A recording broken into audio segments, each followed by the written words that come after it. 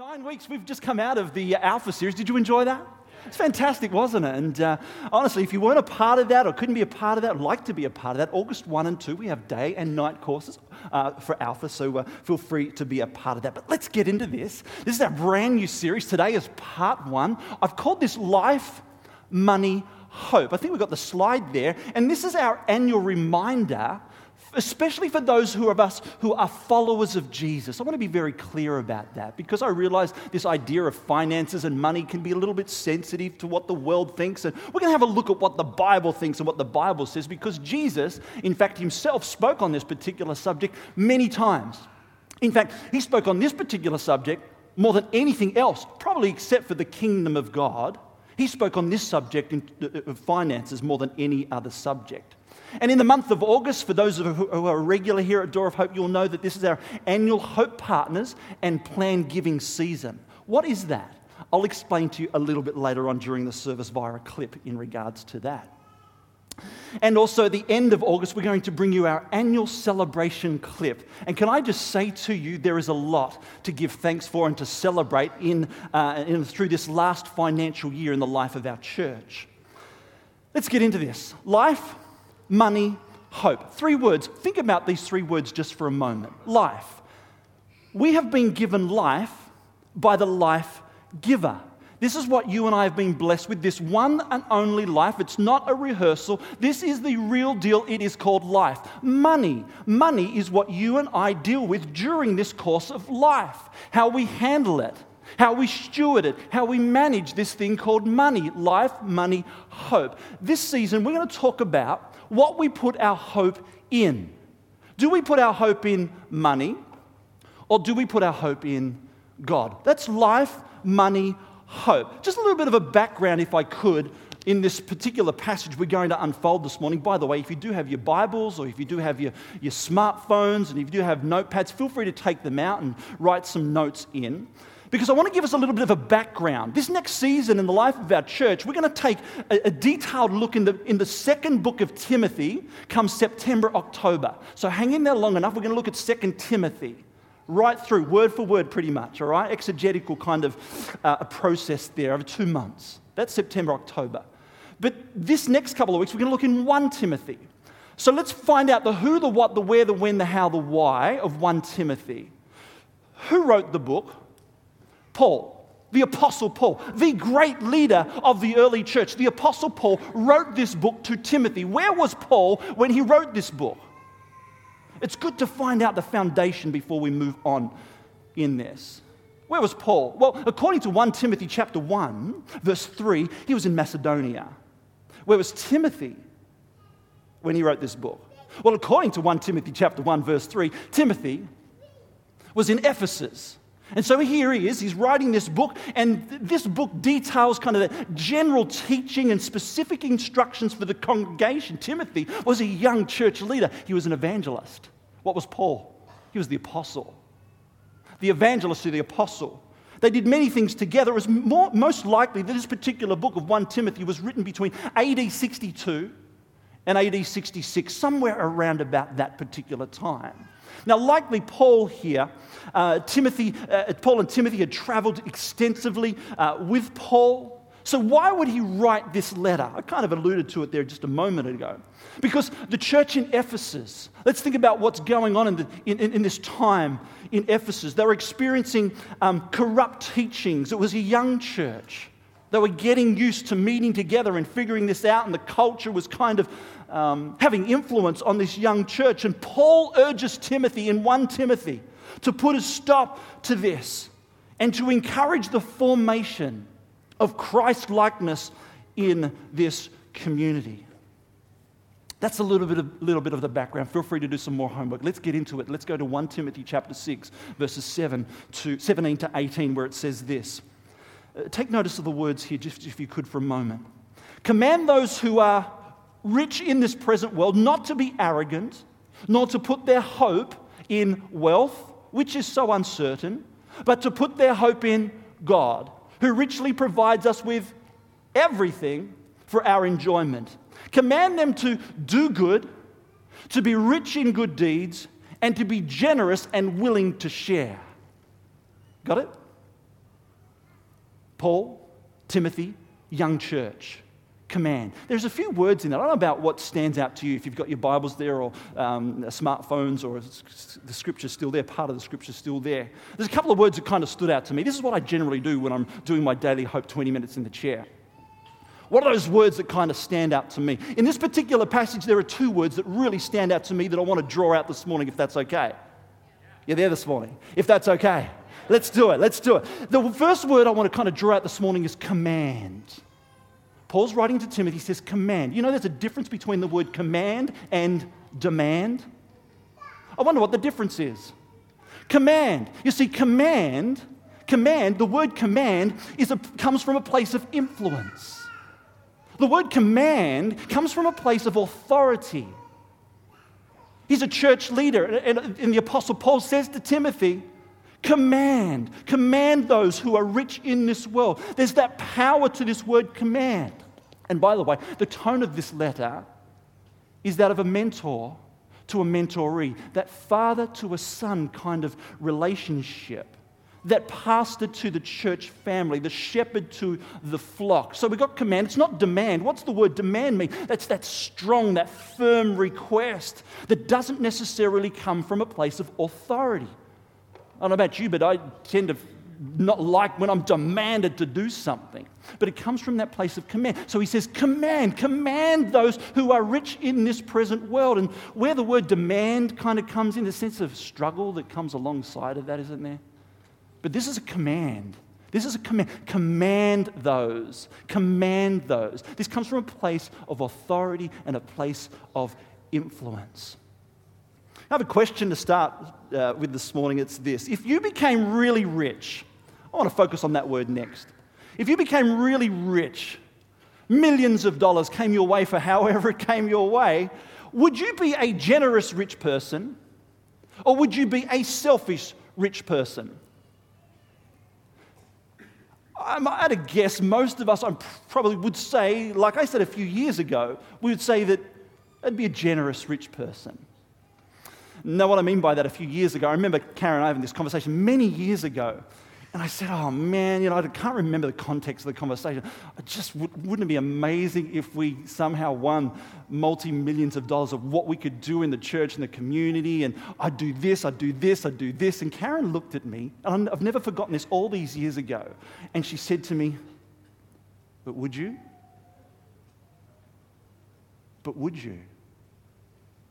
Now, none of us really know until we were put in that particular place.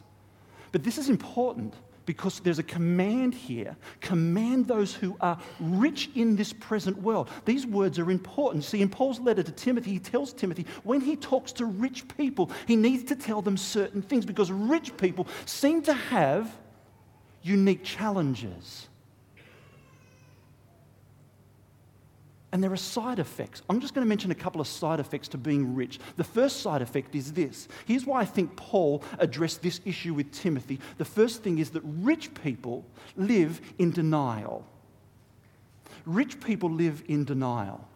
Why is it that tall people admit that they're tall? Why is it that short people admit that they're generally short? Why is it the musicians admit that they're musical, athletes admit that they're athletic, introverts don't mind telling you they're introverted, extroverts can't wait to tell you they're an extrovert? But when it comes to rich people, they don't want to admit that they are rich. Why? Because rich people live in denial. Okay, let's define the word rich before we go any further. Command those who are rich in this world. Let's define the word rich. There was a group of people who was surveyed a little while ago, and they were asked the question, what would you consider to be rich? The average answer is if you made $150,000 per year, you would be rich. But if you ask that group of people who make $150,000, are you rich? You know what their answer would be? No, exactly. Then they surveyed people who made $30,000 to $35,000 per year and asked, what would you consider to be rich? And their answer is, well, if you made $75,000 per year, you would be rich. But if you ask somebody who made $75,000, are you rich? Their answer would be, no. Exactly. You get where I'm going.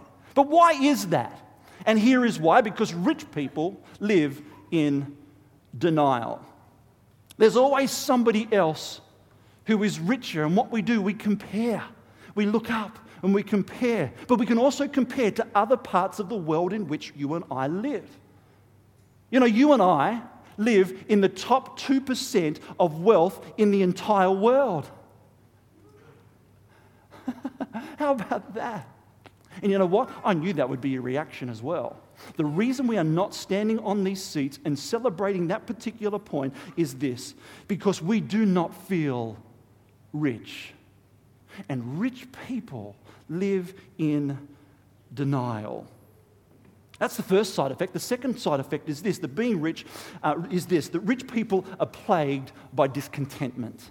Rich people are plagued by discontentment. You know, the more that you get in life, I wonder what your response to this would be, is that does your appetite for stuff grow or shrink? We're a consumer society, aren't we? Of course, it grows. And the more a person has, the more a person wants. You ever noticed rich people sometimes do strange things? I just got a couple of strange things that rich people do. In fact, the first strange thing they do is that they drive their car that works perfectly fine onto the property of a new car dealership. They then pay the dealer thousands of dollars and drive away the new car that they just got that basically does everything that the old car did. Who would do that? I think we did that just over 12 months ago, didn't we? Rich people do that because the belief is that the old car equals unhappiness. The new car equals happy. The old kitchen equals unhappiness. The new kitchen, etc., etc. Finish this sentence for me. Strange things that rich people do. Rich people will sometimes stand in front of the cupboard full of clothes and say, I don't have anything to wear. Strange things what rich people do, hey? You see, your appetite for stuff gets bigger, not less. And we live in this place of discontentment. And as followers of Jesus, Paul is saying to Timothy, to the church today, that we should have that totally different mindset, that we lead in a way of generosity, of giving, and of good deeds. Which brings me to a few different mindsets that I'm going to focus on this morning. Because there are different mindsets that we can have when it comes to life, money, and hope. In fact, your mindset will actually tell you where your hope is. As Paul wrote to this young leader, is it in wealth or is it in God? You see, many people never experience life, money, and hope because too many of us have what we might call a bag mindset. I've got this bag here. I just hope this illustration works just for a moment. Hope the camera can kind of pick this up. And we kind of live in this way where generally undo this. Hang in there. Here we go. Try this. Where what kind of comes in each and every day to our lives kind of goes straight out. Don't worry about that. Kind of goes straight. Anyone kind of feel like that sometimes? You know, it kind of comes in and it's kind of going straight out, isn't it? And we kind of live with this, I'll put that up there so you can see that, kind of that bag kind of mindset. But let me just talk about that just for a moment because it's kind of that cycle of scarcity. Well, what do you mean a bag of scarcity? Well, I'm sure we're all reading during the week from the book of Haggai. Yep. Haggai chapter 1 verse 6 says this: you have sown much and bring in little. You eat, but do not have enough. You drink, but you are not filled with drink. You clothe yourselves, but no one is warm. And he who earns wages to put into what? A bag with holes. A bag with holes. You see, a bag mindset, what I'm referring to here, a bag mindset is when you never seem to have enough. As quickly as it goes in, it comes out. Let's have a look at this scarcity cycle just for a moment because it goes like this. That God supplies. And the first thing that we do is what? We consume and we spend. At the end of the month, we generally have nothing left. And so God supplies, we consume, but then we lack. And as we lack, the dominant emotion that we feel is that we fear. And then we consume even more. And that cycle of scarcity just keeps going on and on and on. But as followers of Jesus, we should have a totally different mindset, the Apostle Paul says. Not that cycle of scarcity, but a cycle of supply. And Paul writes to the church in Corinth about this. And he says this, and it's entitled Generosity Encouraged. He says this, "Remember this, whoever sows sparingly will also reap sparingly. And whoever sows generously will also reap generously. Each of you should give what you have decided in your heart to give, not reluctantly or under compulsion, for God loves a cheerful giver. And God is able to bless you abundantly, so that in all things, at all times, having all that you need, you will abound in every good work. As it is written, they have freely scattered their gifts to the poor. Their righteousness endures forever. Now he who supplies seed to the sower and bread for food will also supply and increase your store of seed and enlarge the harvest of your righteousness. You will be enriched in every way so that you can be generous on every occasion. And through us, your generosity will result in thanksgiving to God. This service that you perform is not only supplying the needs of the Lord's people, but is also overflowing in many expressions of thanks to God." It's a great passage of Scripture, that, isn't it? That's 2 Corinthians chapter 9. You see, when we sow, God supplies, and it creates this new circle, no longer a scarcity circle, but we've got a new circle, a cycle, and that's a supply cycle. What does this look like? Let's have a look at it. Because as Jesus' followers, Paul would point out this, that the first thing we do is that we give, not consume. That, in fact, we return the tithe. We don't give the tithe. You can't give that in which didn't belong to you in the first place. We return the tithe. What's a tithe? A tithe is a 10% of all that we earn. We return that back to Him as an act of love, as an act of worship. You know, we're singing this morning. Our finances also is that act of love, that act of worship, because when we sow in good soil, we get a good return. When God multiplies, what happens? Our faith grows, and we develop that heart of generosity, and that circle goes, and it's only in God's economy that this makes sense. Let's put the two cycles together, just if we could, just for a moment, because it looks a bit like this, that God supplies. And I wonder which cycle you are in this moment of time. It's worth thinking about. But I'd like to focus on the tithe just for a moment. What does the tithe do? Tithing breaks the cycle of scarcity and creates a new cycle of supply. We've just talked about that. There are three thoughts that I have just quickly this morning on the power of our tithe. Firstly, it's this, that the tithe teaches us to put God first. To put God first. You see, Scripture teaches followers of Jesus to return the tithe that belongs to God. The first 10% of everything that we earn belongs to God. Deuteronomy chapter 14 verse 23 says that the purpose of tithing is to teach you always to put God first in your lives. I wonder if you're doing that. Maybe you could work your way towards that as a follower of Jesus. To put God first. Well, for me, to tithe would mean rearranging my whole life around God. Yes. For me to tithe, I'd have to make massive changes in my life. Yes. For me to tithe would take absolutely crazy faith. Yes, it would. Why? Because it takes faith to give first. It doesn't take faith to give last. Tithing teaches us, first of all, to put God first and allow His cycle of blessing in your life to play itself out. Second thing that a tithe does is this, that a tithe builds our faith. A tithe builds our faith. Malachi chapter 3 verse 10 to 11 says, "Bring the whole tithe into the storehouse." In brackets there, the church. "Bring the whole tithe into the storehouse," the church, "that there may be food in my house." He says, this is the only time he says this in whole of Scripture, by the way. He says, "Test me in this. Test him in this, says the Lord God Almighty, and see, he says, if I will not throw open the floodgates of heaven and pour out so much blessing that there will not be room enough to store it. I will prevent pests from devouring your crops, and the vines in your fields will not drop their fruits before it is ripe, says the Lord Almighty. You see, the world says what? What's the scarcity cycle? To consume, to lack, and to fear. That's the cycle that the world says. But God builds our faith, creating that harvest of generosity. In other words, God is saying, give me your first and give me your best. Don't give me a blemished lamb, whatever you do. And I will make sure I will bless the rest. But you first of all have to trust me with the tithe, because this is what happens with generosity.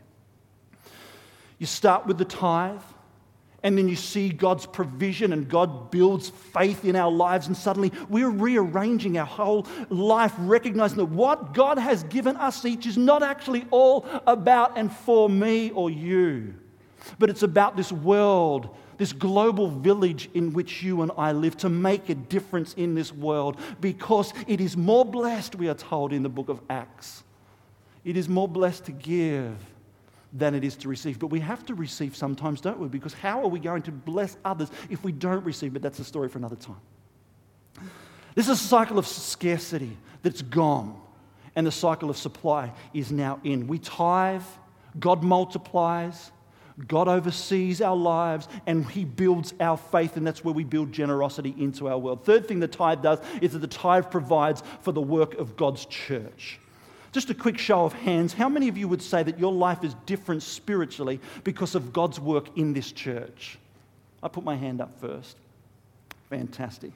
That's what happens. That's exactly what happens. When you and I return the tithe into God's church, lives are transformed and the world is impacted for good and for God. That's the first mindset. That's the bag mindset we've been talking about, the bag mindset. Let's go to the second mindset. The second mindset is this.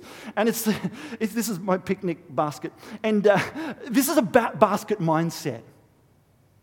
This is a basket mindset. This is whole different to a bag mindset. This is a person who believes that God can be trusted, that God is an abundant God, that we trust Him and we trust His promises, and that He gives freely and so generously.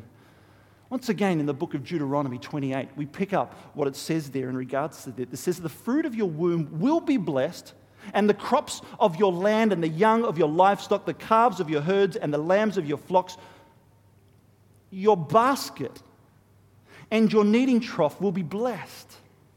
You will be blessed when you come in and blessed when you go out. Your basket and your kneading trough will be blessed. What is going on there? Why is this basket mentioned? Well, in fact, Jesus mentions the basket in Luke chapter 6:38.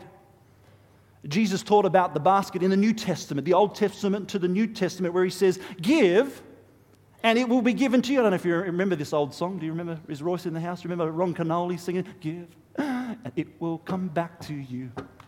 Good, I've lost it. Good man, the ram, run in. Oh, somebody, you remember that, right? You remember that? Yeah, a good song. That was Ron the Bon Canoli. All right, back to teaching. Give, he says, and it will be given to you. A good measure, pressed down, shaken together, and running over will be poured into your lap. For with the measure you use, it will be measured to you. What's the deal with this? Give and it will come. The basket mindset. What's this all about? Well, in Jesus' day, people knew exactly what Jesus was talking about. What was He talking about? He was talking about the basket, not the bag mindset. People understood that when it was time for the wheat harvest, landowners would hire the day laborers and send them out into the fields with a basket, probably anything unlike that basket today. But they would have to carry these particular baskets that were full of wheat way across the field in order to dump them, and they were quite heavy. They were very heavy, in fact. But the laborers weren't dumb, by the way. So they would half fill these baskets, which would certainly make these baskets a lot lighter and a lot more achievable to get through their days. But at the end of the day, the landowner would come and say that the last basket of the day is yours.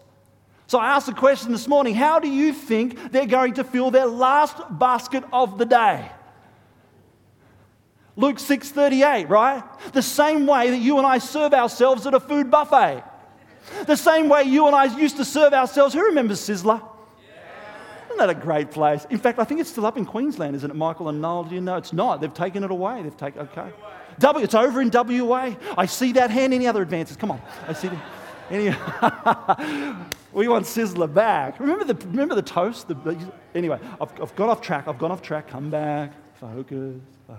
Luke 6:38, the basket Sizzler. That's right, Sizzler. The way that you and I serve ourselves at a food bar, that's how they would serve their baskets. They'd put a good measure in, they'd press down, they'd shake them together, and they'd run it over. That's what the field workers would do. They would take the basket, they would take a good measure, they would press it down until it was running over, and that's the one that they would carry home to their families that particular day.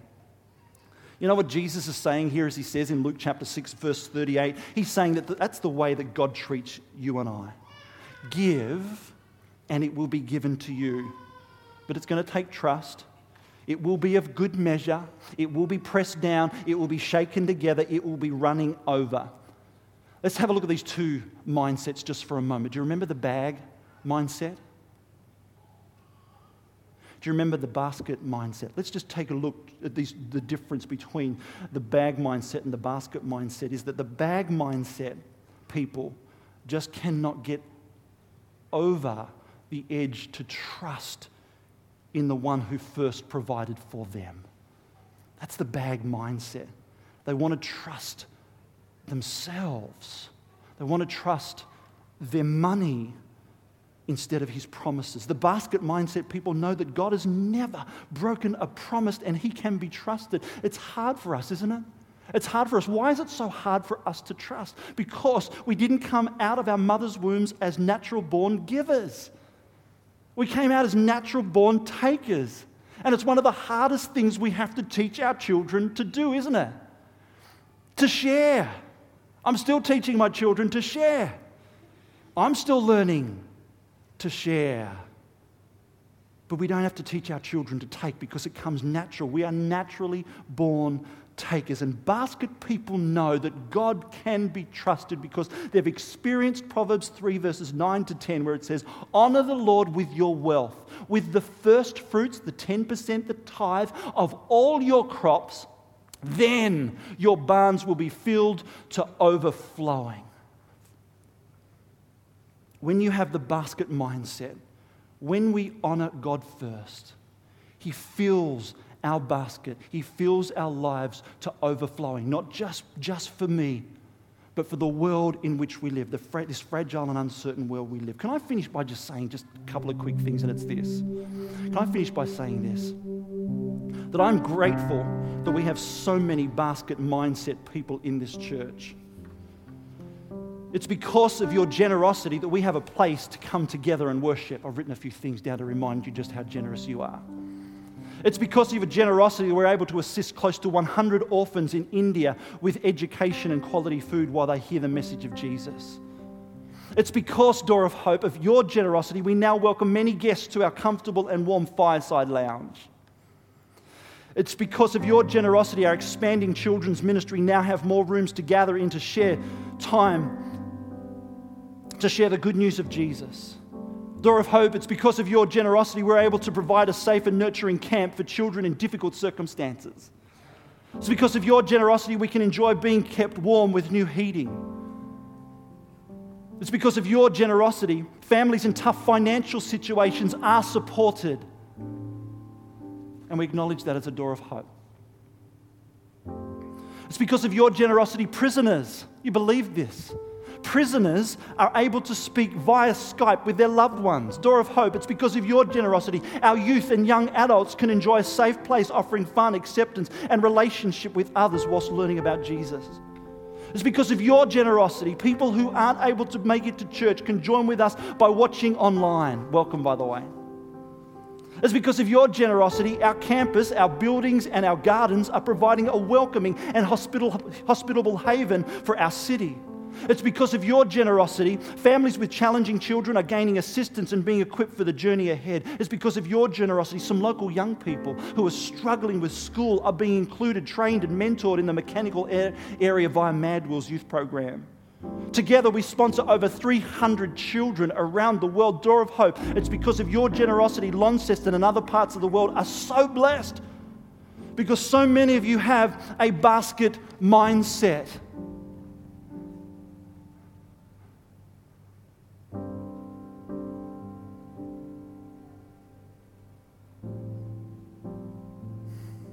You know, over 2,000 years ago, Paul wrote to Timothy.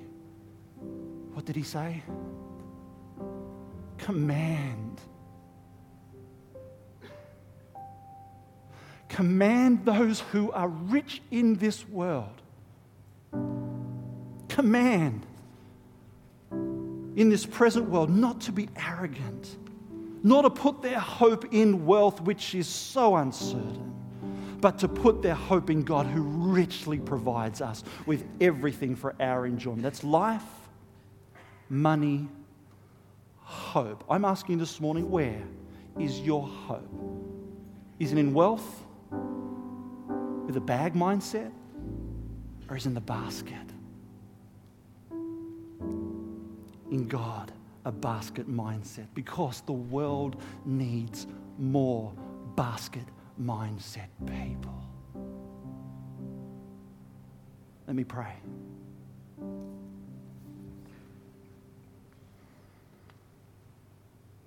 And maybe this morning, if you still have those doubts, if you find it hard to trust as we pray here this morning, as we come around that communion time, I think it's a perfect opportunity to remember that if you are struggling with trust and with faith,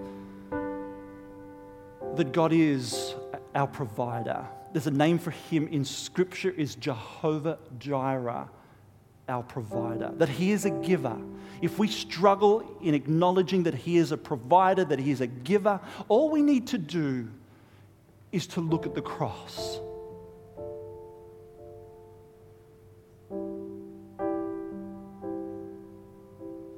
As we focus on the cross, as we come in around this communion table this morning, that God says that I'm going to give you something before you give anything at all to me.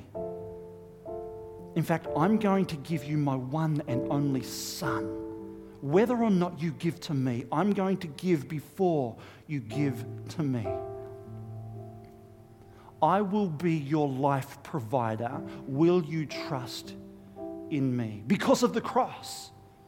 And the cross reveals so many things. It reveals God's love. The cross reveals that He paid that price for your and my sins. The cross reveals that God so loved you and I so much that He gave first. While it was brutal, while it was graphic, and it represents love. It represents grace. It represents forgiveness, and it represents hope. It both gives everything, but it requires everything. And in return, God asks us each and every day to carry our cross, to become the example to others to see, and to be in awe of our great God. Because it's in giving away our lives that we will actually find our lives. And His promise in and through that, as we do that, is that He will never leave us nor forsake us, but will be with us. Father, this morning we take the bread as a symbol of your body broken on the cross. We take the cup, a symbol of your blood poured out for the sins of this world. We thank you that it was all that was accomplished on the cross, the life, the death, and the resurrection and hope. May we live to give. In Jesus' name we pray. Amen. Amen. I'd like to invite the team to come and serve us as we remain where we are and we think about the sacrifice, we think about the love, we think about the cross this morning. Thank you, team.